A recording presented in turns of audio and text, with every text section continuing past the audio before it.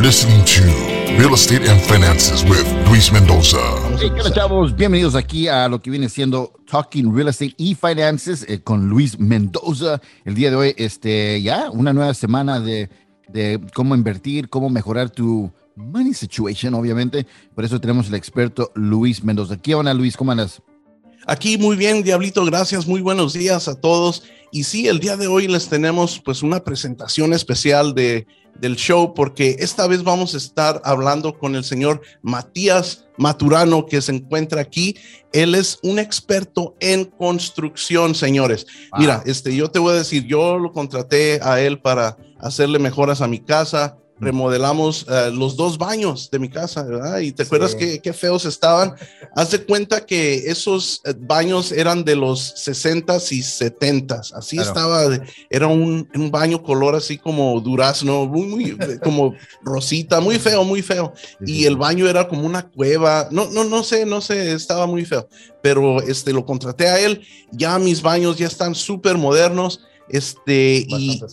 Bastante espacio, o sea, los dejó bien grandotes y pues yo creo que la gente ahorita está buscando hacerle mejoras a su casa. ¿Por qué? Porque pues saben que los precios sí están altos, los precios de real estate, de las casas. Entonces muchas veces dicen, no, pues hay que quedarnos aquí un tiempo más, pero hay que hacerle mejoras a la casa. Entonces, una de las cosas que yo estoy viendo ahorita es que mucha gente prefiere hacerle una remodelación a la casa para quedarse en la misma casa o también hacerle un ADU, un Additional Dwelling Unit a la casa, pues para poder, rentar un cuarto, ganar un poquito de dinero. Entonces, a mí me está llamando la gente para hacer esos cash out refis, donde puedan sacar el suficiente dinero del equity que tienen ahorita, que por cierto ya se les está desapareciendo, así que muévanse rápido, porque ya el equity está desapareciendo ahora sí. Entonces ellos me llaman, dicen, ok, sácame $100,000 del equity y le voy a hablar a una persona. Le hablan a Matías va, arregla la casa, arregla las salas, las cocinas, los baños, y ya tienes una casa nueva, ya te puedes quedar ahí otros 10 años si quieres, ¿verdad? Claro. Entonces, de eso vamos a estar hablando, Diablito. Aquí Matías es un experto en construcción y él nos va a decir todo lo que tenemos que hacer para hacerle mejoras y que valga más nuestras casas. Bueno, bienvenidos, Matías. Gracias por estar aquí con nosotros en Talking Real Estate y Finances con Luis Mendoza. A ver, Matías, ¿cuántos años tienes tú ya en la construcción? Buenos días, primeramente, gracias por la invitación. Claro que sí. Para mí es un privilegio estar aquí con ustedes y poder ayudar en la experiencia que tengo yo en la construcción. Ya llevo aproximadamente unos 15 años aquí en Los Ángeles, en construcciones. Ok, ¿dónde empezaste? ¿Por qué haces esta profesión, bro? ¿Qué te hizo hacer construcción? Pues mira, primero, pues desde México empezaba en la construcción y aquí vine y lo primero fue electricidad. Después me empezó a llamar la atención de ver las casas, cómo transformarlas, me empezó a gustar y ahora, gracias a Dios, nos especializamos mucho en los ADU, en los baños, cocinas, en qué es lo que te puede dar más valor a la casa, a la propiedad. Claro, pues mucha gente desafortunadamente, Matías, escucha este programa o te está viendo en este momento, dicen, otro latino, un latino que de seguro es carero, a lo mejor me va a dejar quedar mal con todo lo que tengo, porque tenemos esa fama, ¿no? Los latinos, especialmente ustedes, los construction workers, ¿cómo se llaman? Los contratistas, tienen fama de quedar mal, bro. ¿Qué es lo que te separa a ti de todos ellos? Mira, lo primero que me separa a mí de todo esto es de que yo siempre llego con el cliente y les empiezo a explicar lo que les ayudaría y también a no pedir adelantado el dinero. Yo siempre les digo que la persona que pide adelantado y quiere el depósito rápido es porque ya no va a regresar, y con nosotros no trabajamos así. Primero empezamos el proyecto y ya yendo bastante avance, aunque un 25-50%, empezamos a pedir dinero, porque como usted dice, tenemos esta fama de los latinos. Y eso me consta a mí, Diablito, porque yo hice los baños y él nada más me dijo, mira, para empezar, lo único que vamos a comprar ahorita son los materiales, nada más dame el dinero de los materiales, vamos a traerlos, luego vamos a diseñar ese plan. Y tienes una diseñadora, por Sí, cierto, tenemos muy diseñador. buena, que ella nos ayudó pues, a tratar de acomodar el espacio y aprovechar el espacio de esos baños. Entonces, a mí me gustó muchísimo trabajar con Matías porque desde un principio sentí que él lo que no quería era agarrar todo el dinero y correr, sino que él gradualmente te va diciendo, mira, vamos a empezar con este porcentaje, después esto, y después vamos a ver, vamos a reanalizar el plan, y después tú me dices, ¿hacemos cambios o no hacemos cambios? ¿Vamos bien o no? Entonces, es un sistema que tiene él muy bueno, para poder nosotros tener control sobre esa remodelación que se va a hacer. Claro, le hago estas preguntas porque obviamente antes de seguir con la charla con Matías, mucha gente a veces quiere saber un poquito más de la persona que aún estamos promoviendo o con quién van a trabajar. Por eso le pregunto yo estas preguntas y ya sabemos de que todo empezó para él en México, se vino aquí a los Estados Unidos, tiene más de 15 años haciendo esto. Usted, Matías, ¿acepta trabajos sabiendo que no puede terminar o cumplir los trabajos o usted ya tiene más o menos diseñado cuántos trabajos puede ser al mes o a la semana? Sí, nosotros, bueno, yo no acepto un trabajo que no lo voy a empezar, también no firmo el contrato, yo primero les explico que me pueden esperar un tiempo porque pues gracias a Dios siempre estamos bien ocupados Ujú. y no empiezo un trabajo si no he terminado.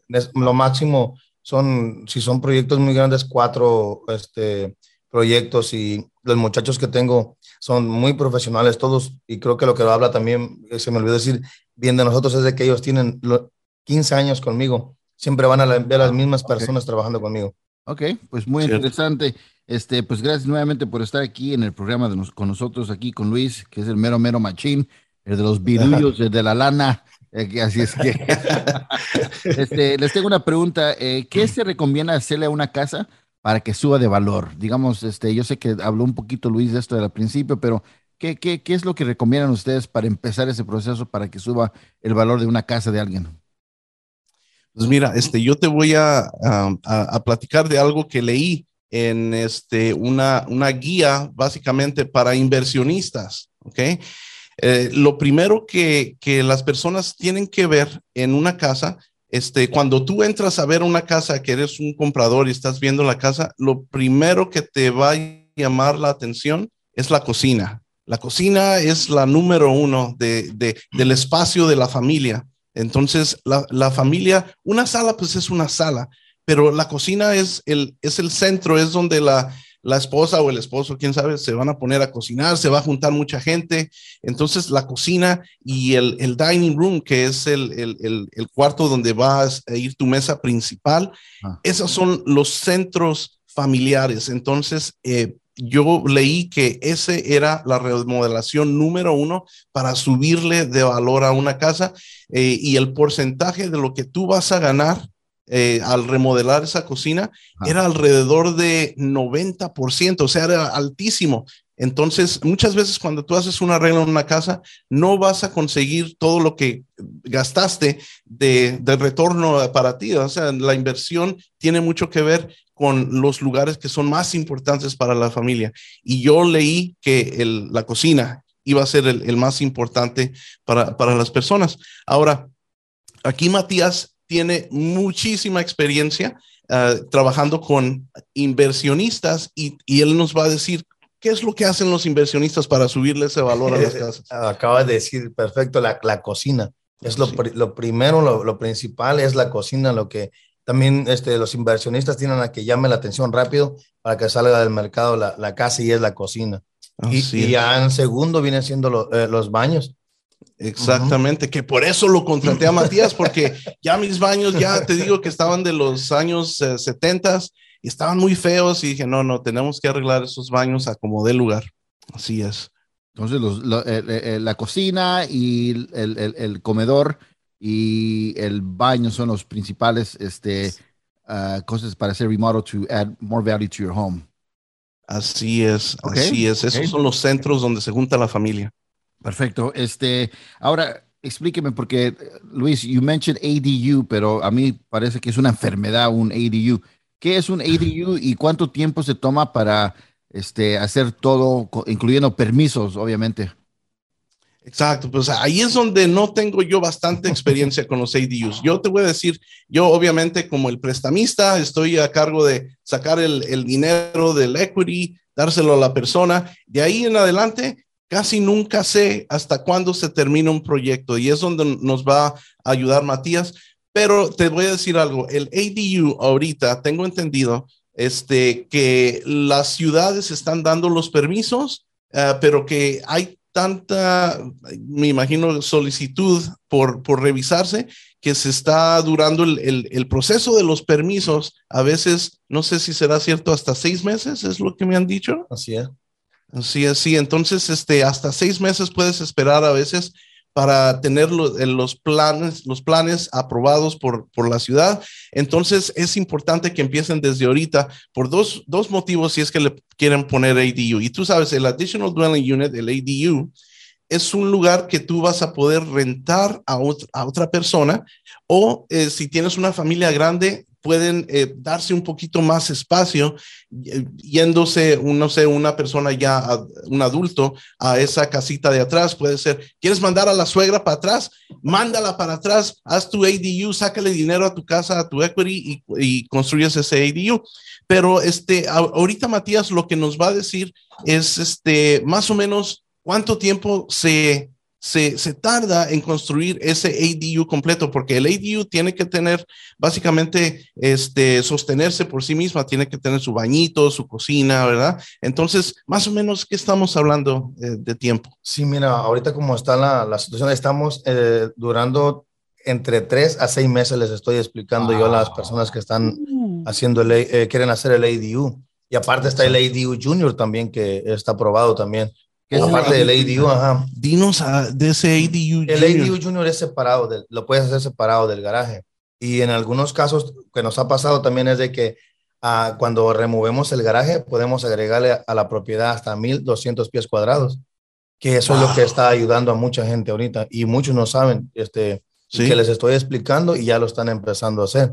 Y el ADU Junior es separado, 450 pies cuadrados que le puedes agregar aparte separado a tu garaje. Mira, ¿sabes qué? Ahorita saliendo de aquí nos vamos a mi casa y me haces unos planes ahí, por favor, porque yo no sabía de eso, Diablito, ya ves, se aprende algo todos los días. Matías, muchas personas que hacen el ADU obviamente usan su garage, ¿no? Pero el garage es usado para las cosas comunes, ¿no? Un carro, storage para las cosas de Navidad, de Halloween, de fiestas, no sé. ¿Dónde está poniendo toda la gente todo eso? Pues para eso le digo que viene el ADU Junior pegado a puedes hacerlo storage también. Ok. Todavía le puedes agregar para que tengas guardadas todas tus cosas de Halloween, de Navidad. Y el ADU vino a cambiarnos también. Mira, que antes hacías una adición y te estaba obligando la ciudad a tener un parqueadero extra. Con el ADU ya no se necesita el parqueadero. O sea, no estamos obligados a... Ahí está, eso es muy importante porque ustedes saben que es muy difícil crear espacio para los carros si es que tú tienes ya tu garage establecido y un driveway corto, pues ¿cómo le vas a hacer? Entonces, si con ese ADU Junior ya no se necesita tener ese extra espacio, no, pues yo aprendo todos los días también, Diablito, aquí el señor Matías me está enseñando. Oye, Matías, ¿tú te encargas de sacar los permisos y todo eso o el dueño tiene que ir a investigar todo eso? No, nos encargamos nosotros todo de esto. Ajá, sí, tratamos de ahorrar al dueño el tiempo no, nosotros nos encargamos de todo, desde los planos hasta el final, la construcción. Ok, pues Así es la manera de sacar una extra lana y también darle más valor a tu casa. Y bueno, ¿cuánto puedo esperar gastar en una remodelación, bro, regular? Así, digamos, empezando para una cocina básica, como dice Luis, una casa que parece de los 60, de los 70, algo pequeño. Pues dinos, yo no, en realidad no sé, porque mira, te voy a decir, los baños que yo tengo, pues sí, eran bastante espaciosos. Uno era chiquito, otro más espacioso, pero yo creo que ahí la respuesta tiene que ver con los detalles y los materiales que se le van a poner al baño, ¿verdad? Pero Así por todo es. lo que está pasando ahorita, ¿se espera uno más tiempo por los materiales y todo eso o va bien todo?